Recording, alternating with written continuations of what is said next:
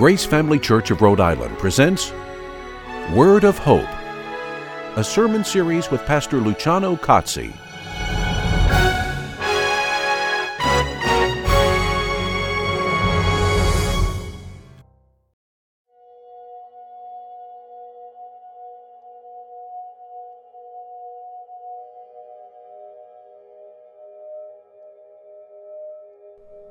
Lamb of God, you take away the sins of the world. Have mercy on us. Grant us peace. Amen. Christ the victim, Christ the priest, you give your body for the feast. Miracle of miracles, fruit of the vine and humble bread of all imaginings the end. Miracle of miracles,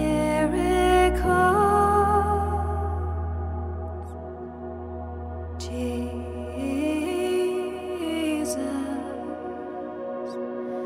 Lamb of God, Lamb of God, Jesus,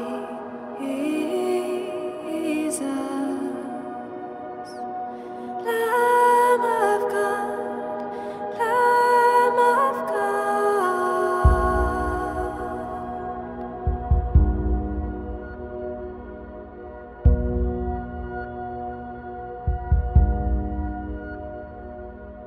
Holy wisdom and love so bright, source of uncreated light. Beautiful, you're beautiful. Word of God, the fire of light, drawn to you as souls aspire. Beautiful, you're beautiful.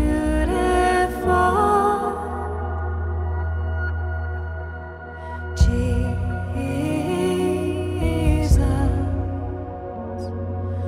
Lamb of God, Lamb of God, Jesus,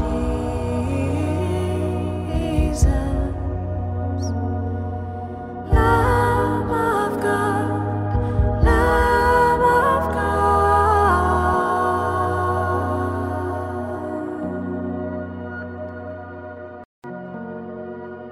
See, as they strip the robe from off his back and spread his arms and nail them to the cross, the dark nails pierce him and the sky turns black, and love is firmly fastened onto loss.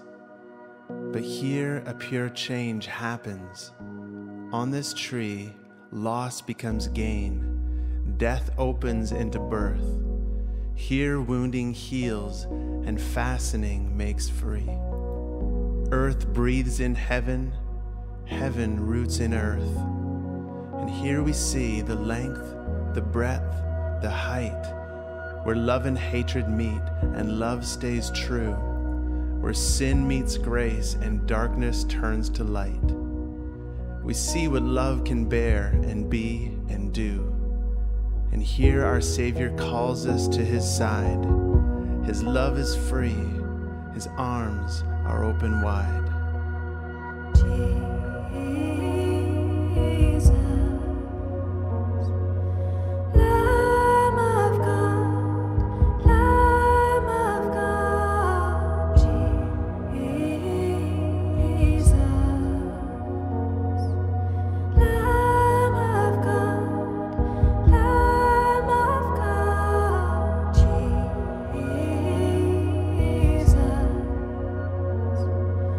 Lamb of God, Lamb of God.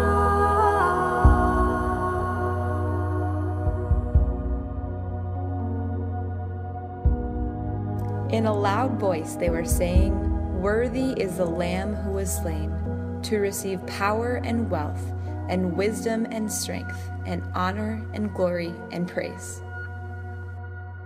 You see, at just the right time, when we were still powerless, Christ died for the ungodly. Very rarely will anyone die for a righteous person, though for a good person someone might possibly dare to die.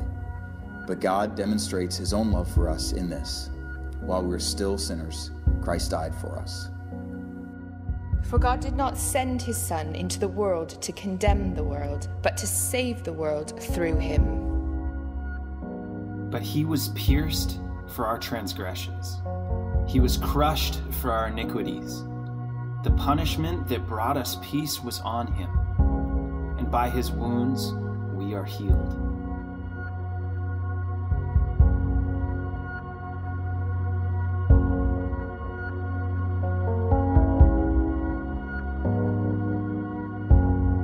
Holy God, open our eyes to see in the cross the revelation of your love. And as we walk through this day, may we remember, beyond sin there is love inexhaustible. Beyond death there is life unimaginable. Beyond brokenness there is forgiveness incomprehensible. Beyond betrayal there is grace poured out eternally. May we remember and give thanks for the wonder of your love. Amen.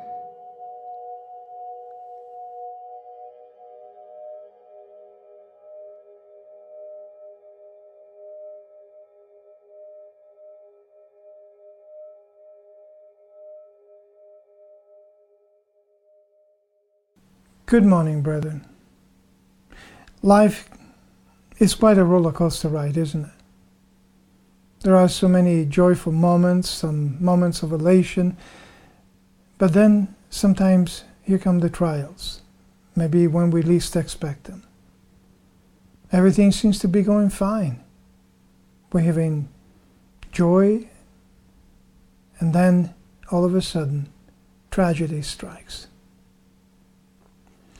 And sometimes during those difficult moments, we can be so focused on our problems and disappointments that we may end up missing what the Lord is doing in our lives.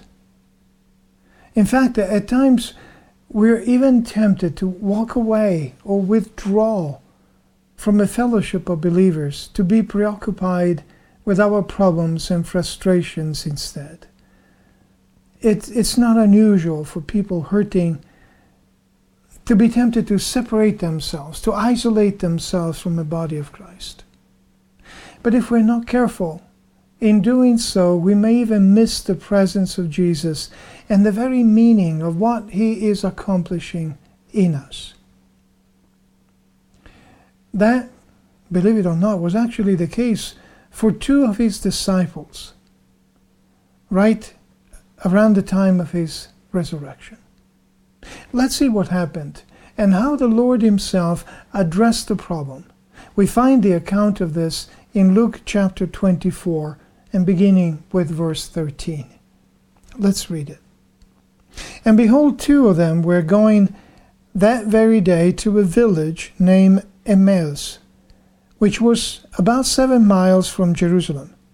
And they were talking with each other about all these things which had taken place. So they were talking about what things? Well, the crucifixion, the resurrection, or at least the rumors of the resurrection, the capture of Jesus, all those events that had occurred just in the previous days.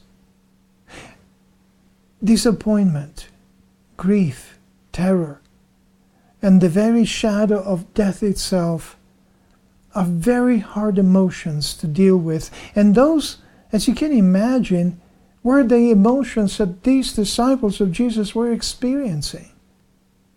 I mean, think about it. Put yourself in their shoes. They have witnessed a major, huge roller coaster ride, emotionally speaking. From acclaiming his arrival into Jerusalem with hosannas and chants and shouts of joy, to then be witnesses of his capture, his torture, his crucifixion. And then 3 days later, rumors of his resurrection, but nothing what they expected seemed to happen. Their hearts were now heavy. Their hopes were crushed. And it's not much different from what many of us sometimes experience in times of serious trials. You probably experienced that yourself. Those moments feel like we are living in a surreal, I don't know, like in a nightmare. We wonder if what happens around us is actually real, or we're just imagining it, or if we're going to wake up from a nightmare that it just can't be. And then when we see and we realize the reality of it, it's like someone is taking away our breath. Someone is stealing our very breath. Something so heavy pushing against our chest to the point of pain and makes it so hard to breathe. At tough times. Verse 15. While they were talking and discussing, Jesus himself approached and began traveling with them. But their eyes were prevented from recognizing him, and he said to them, "What are these words that you are exchanging with one another as you're walking?" And they stood still, looking sad.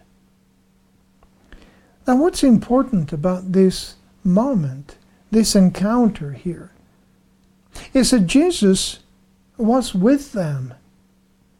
Jesus did not abandon them. Jesus did not turn his back to them because of their crisis. He walked with them. He was with them, but they could not recognize him or perceive his presence. Does that sound familiar, maybe? How many times in our life, as we go through major trials, we feel like he's not present, or at least we don't perceive his presence the way we would like to. They had been talking about what happened in the previous days, but without hope, focused only on their pain and disappointment. And when Jesus asked them about those things, they just stood still, looking sad.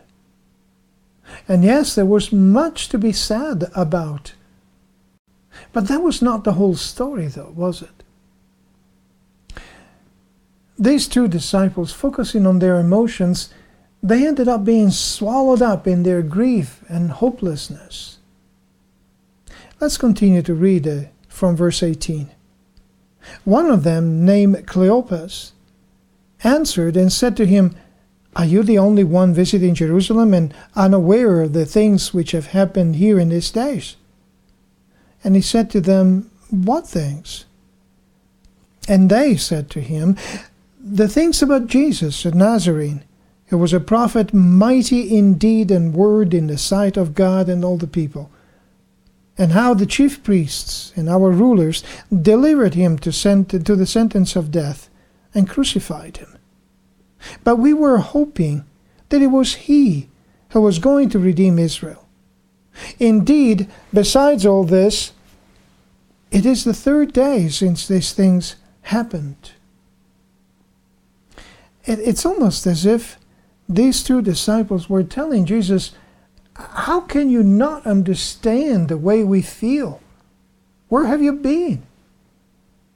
But notice also their limited view about Messiah. They regarded Jesus as a powerful prophet, and yet Jesus was much, much more than that, wasn't he? But their prophet, and with him their hope, was crucified, was killed by the religious leaders.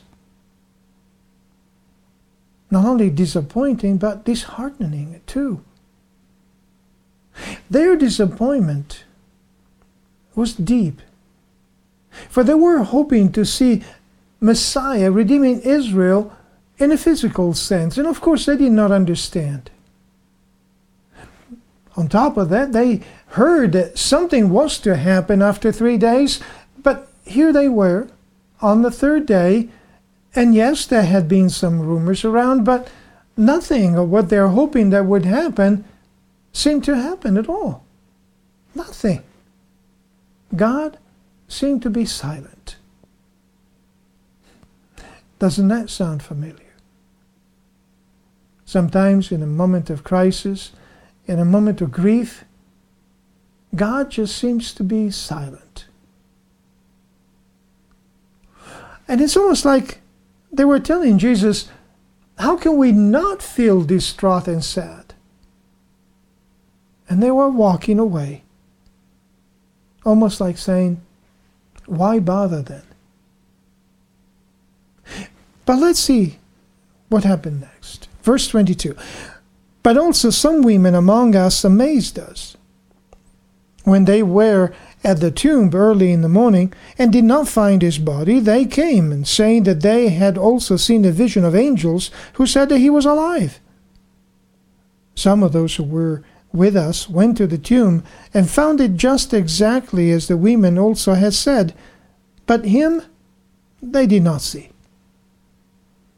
You see, they were ignorant of what had happened at the tomb. They did not understand yet.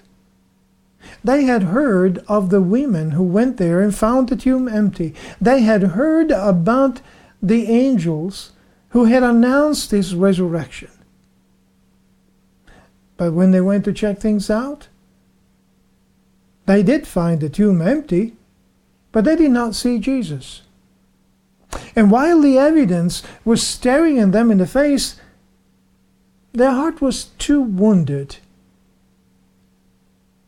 and too sad to see it and recognize it. They were blind because they expected to see something limited, something at their level, something human, something they could grasp and understand on their own, but no such thing could be seen at that moment. Similarly, we also ask many questions in life. We ask, why? Why me? Why my loved one? We want to know. We want to understand. We want to understand, however, according to our frame of reference. We want to see what's going on within the context of our own experience. But often we don't. Because what God is at work doing, what God is at work producing, transcends our personal human experience. Verse 25. And he said to them, O foolish men, and slow of heart, to believe in all that the prophets have spoken. Was it not necessary for the Christ to suffer these things and to enter into his glory? This is quite a very important statement. Notice the way that Jesus responded to them and to their problem.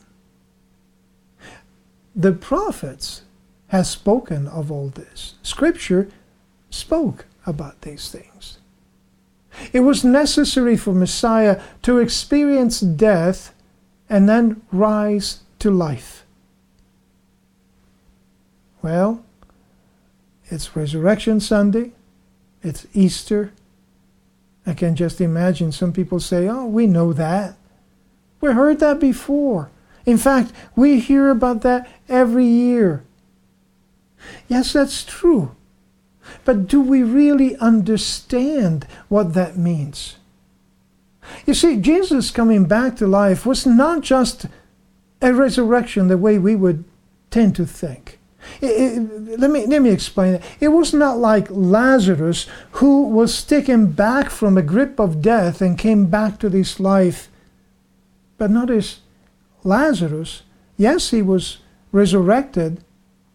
He came back to life, but he came back to a life like you and I live. And eventually he died. He's not around us anymore. But Jesus did not come back to life Jesus broke through the barriers of death. Jesus defeated death once and forever. He destroyed it. It was the death of death itself that Jesus brought about. He explained it in a very limited way with a metaphor of a seed. And I know it is limited, but it's helpful anyway. That's what Jesus used to help us understand. A resurrection, the way we would generally think about, would mean, for that metaphor of the seed, would mean to take the seed that was put in the ground, to take it back from the ground, so that the seed is now not dead, but that's it. It's just a seed, like it was before. Messiah, however, was to do much, much more. He was to experience death. Yes, he was to die. He was to go through that. But he was also to break through death and spring forth into a newness of life, a life of glory, a life eternal. You see, that seed dying springs forth into a new life, a new plant, and produces much fruit and much more life. And yes, it's a limited metaphor, but it shows us that Jesus has conquered death for all of us. Not by coming back to this life, but breaking through that and actually defeating and conquering death itself. The sting of death is gone, and is gone forever, because he broke through it. He defeated it. He killed death. And death no longer has power over any of us who are in him. But no wonder they could not understand, because they were looking too low, too closely, too narrowly to be able to understand what God had actually done. And brethren, we too tend to look at things in a narrow perspective. We feel the pain. We experience a disappointment. Oh, the uncertainty, especially the uncertainty. This is it. This is going to be it. And then things get better, and we rejoice, and we feel good, only to find out that something else happens, and that's it. That's it. This is going to be it. This is the end. And then back and forward. That uncertainty can be distressing too. We look for answers. But we look for answers in the here and now, in the limited scope of our brief existence, as if this blinking of an eye, this moment, this existence that we live in, it's all there is. The here and now seems to be all that we understand. But even so, it is not all that there is it? So, like the Apostle Paul wrote for us, we're to keep our eyes on the things of God, on the things above. Because only then, as we look at life from God's perspective, when we keep our eyes on him, only then we will understand how awesome it is what he has in store for us, and the amazing difference that he makes even in our life. Let's continue reading in verse 27. Then, beginning with Moses and with all the prophets, he explained to them the things concerning himself in all the scriptures. And they approached the village where they were going, and he acted as though he were going further. But they urged him, saying, "Stay with us, for it is getting toward evening, and the day is now nearly over." So he went in to stay with them. And when he had reclined at the table with them, he took the bread and blessed it, and breaking it, he began giving it to them. Then their eyes were opened, and they recognized him, and he vanished from their sight. That must have been quite something. To have him there, reclining at the table with them, breaking bread and sharing it and giving it to them, and then recognizing him and being able to see who he is, and then he vanished from their sight. Brethren, what happens to us when we waver, when we doubt, when we're discouraged? Look around, and especially look up, because Jesus is right there with you in your grief in those times. He's right there in our pain, seeking to restore our spiritual sight and to help us understand what we need to understand at that moment. But you know, we will not understand if all that we look at are the things of this world. We need to see what God has to say. And as Jesus pointed out to these two disciples, we find that in Scripture. But notice something else in here. Jesus would have continued walking, and the two disciples had to invite him. They had to invite him in, and so they did. But we do too. We need to call on him, especially when life hurts.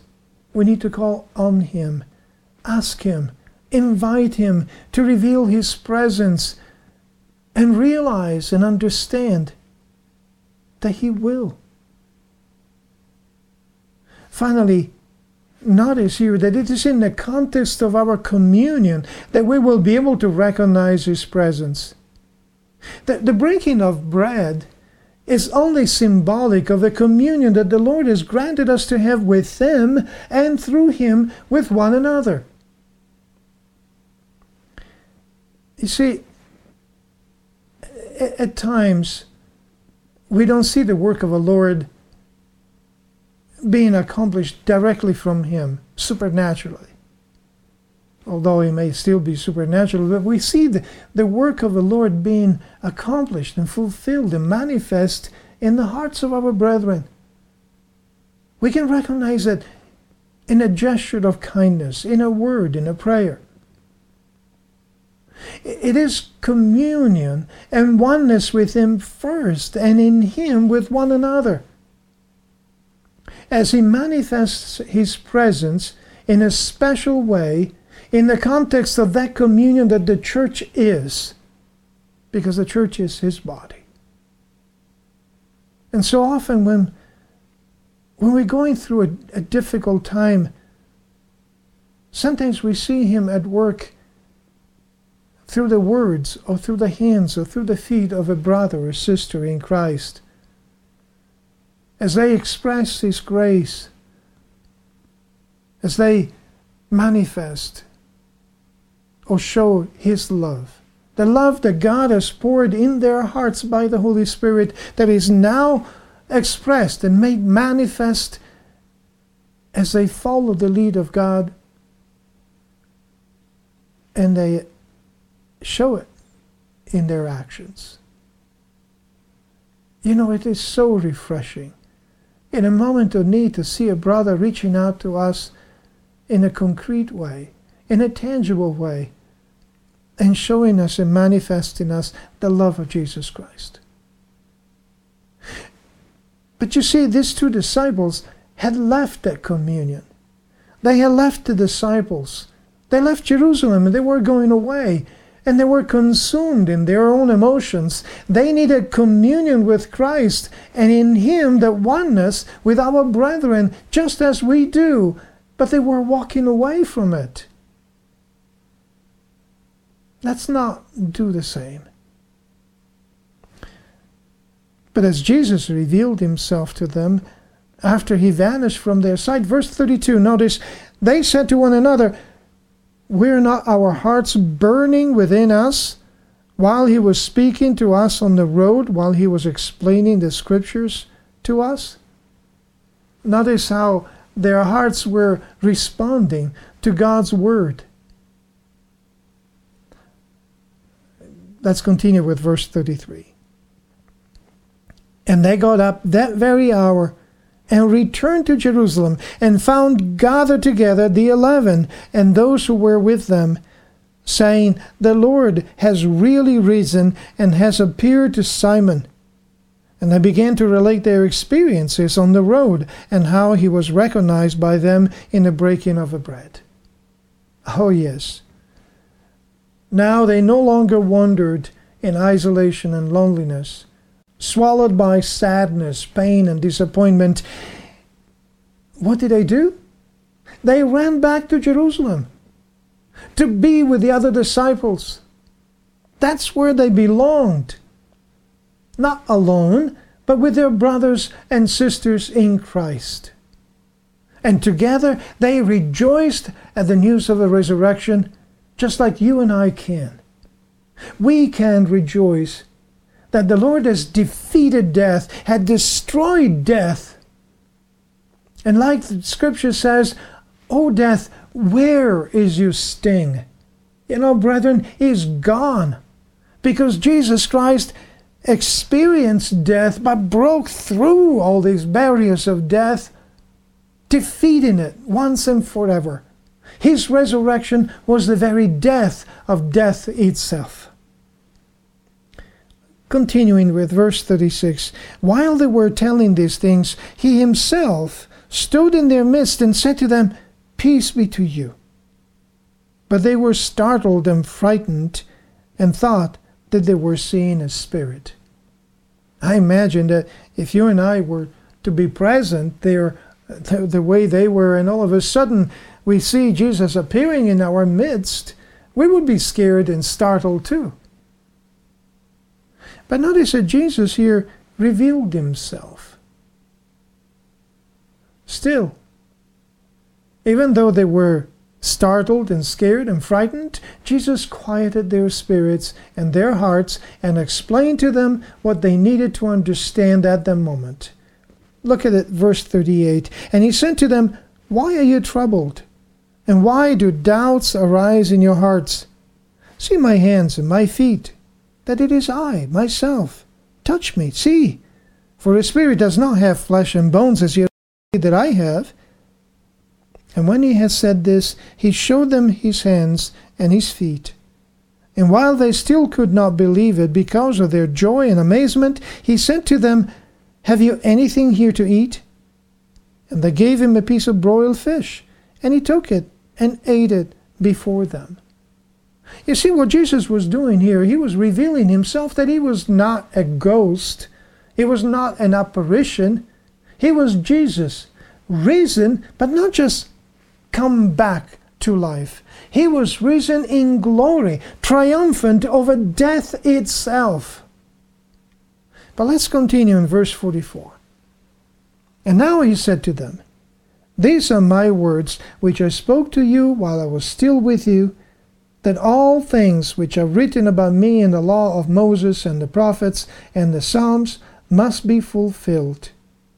And then he opened their minds to understand the scriptures. We need that too, don't we? May the Lord open our minds as well, especially in our times of trouble, in our times of distress, in our times of disappointment and discouragement. May his Spirit be upon us and lift our hearts, especially when all seems lost and uncertain. May his grace sustain us, lift us, open our eyes to see the glory that he has in store for us, that amazing and awesome glory that he has in store for us, that he's sharing for us, the very glory that God the Father has given to God the Son. God the Son said that he has given to us. Verses 46 and 47.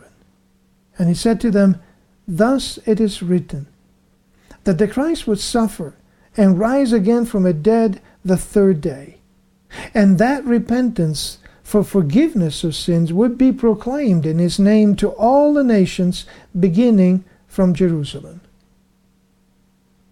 Yes, they had seen And now they had to share. And that calling is for us as well. We too are to share that life with others. We are to proclaim not condemnation, but forgiveness. We are to bring His name and His glory wherever we go, inviting people to change their hearts and change their mind and accept the gift of God in repentance, the gift of life that we have in Jesus Christ. Finally, verses 48 and 49. You are witnesses of these things, and behold, I am sending forth the promise of my Father upon you. But you are to stay in the city until you are clothed with power from on high. Yes, we are not witnesses, eyewitnesses the way they were. That is true. They were present, we were not back in those days. They were present and they saw those things, and so they were to share that as eyewitnesses. And while we were not present then, and we cannot say that we witnessed His death and resurrection, we do, however, have something to say. We are witnesses of the newness of life that Christ has given us. We are witnesses of the change that Christ has brought in our life. We are witnesses of His presence, not only in us, but with us.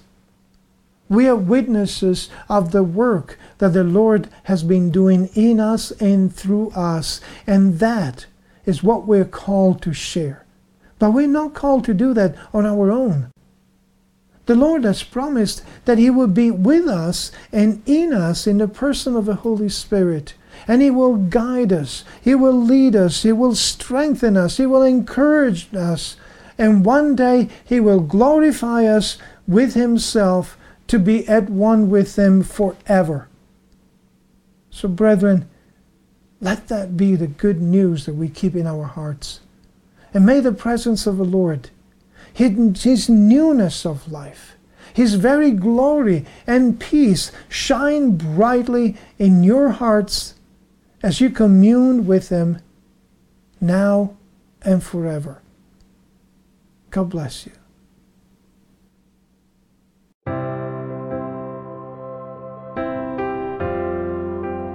My heart is glad and my tongue rejoices.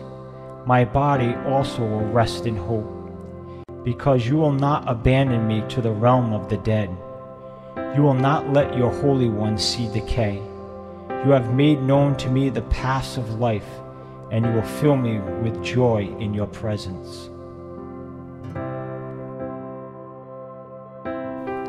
If then you have been raised with Christ, seek the things that are above, where Christ is, seated at the right hand of God.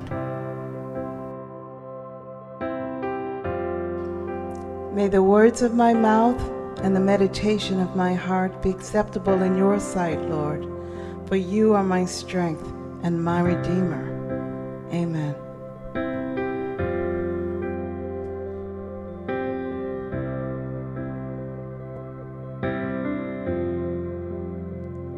How great the chasm that lay between us, how high the mountain I could not climb. In desperation, I turned to heaven and spoke your name into the night. And through the darkness, your loving kindness tore through the shadows of my soul. The work is finished, the end is written. Jesus Christ, my living hope. Who could imagine so great a mercy? What heart could fathom such boundless grace? The God of ages stepped down from glory to wear my sin and bear my shame. The cross has spoken, I am forgiven. The King of Kings calls me his own. Beautiful Savior, I'm yours forever. Jesus Christ, my living hope. Hallelujah,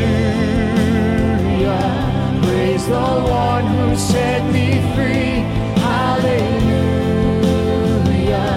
death has lost its grip on me. You have broken every chain. There's salvation in your name, Jesus Christ, my living hope.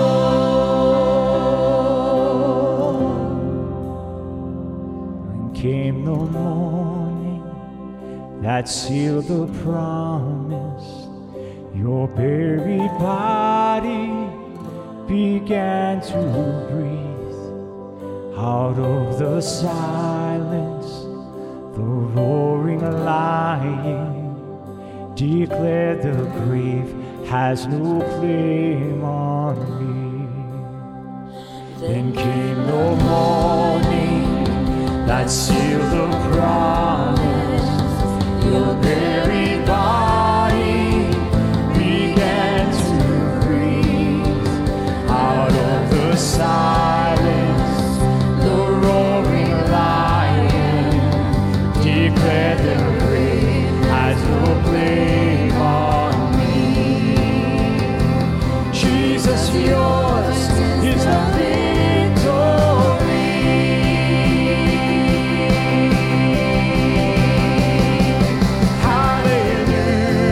Hallelujah, praise the one who set me free.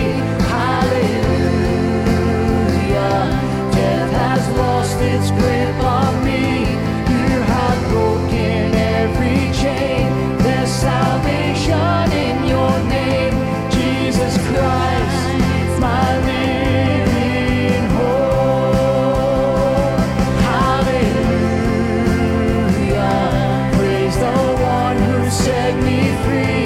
Hallelujah, death has lost its grip on me. You have broken every chain. There's salvation in your name, Jesus Christ, my living hope. Jesus Christ, my living hope. Oh God, you are my living hope.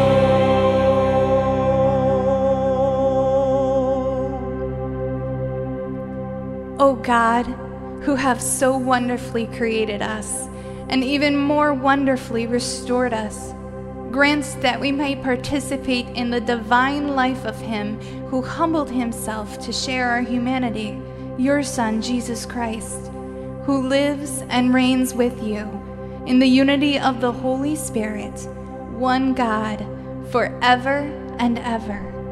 Amen.